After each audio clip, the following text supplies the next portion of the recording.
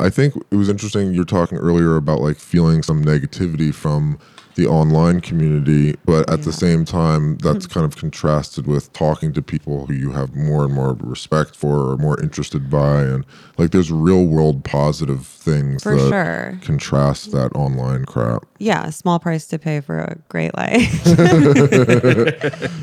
That's what my dad always says. That's probably why. I was like, wow, it made its way there. You know, and it is. It's the haters are proportionate to the amount of kind of fans and listeners that we accrue. So Yeah. I just think if my mentions are any indication that mental health is going to be a real problem on social media. Yeah.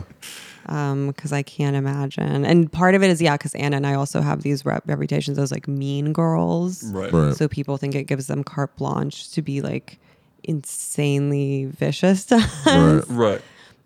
Which is fine.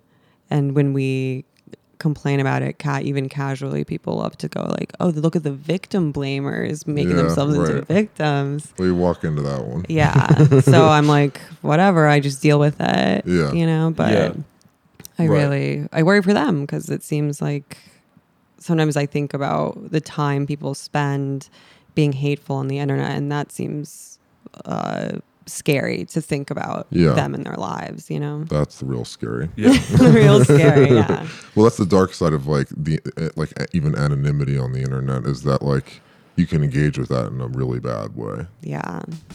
Yo, this is Ion number 2. You already know what the fuck it is. This is the Ion Pod featuring Dasha Nekrasova. Episode is Insane Heat. Join at patreon.com/the Ion Pack. There's an incredible video watching the Queen of downtown New York City podcasting nightlife. See. Patreon.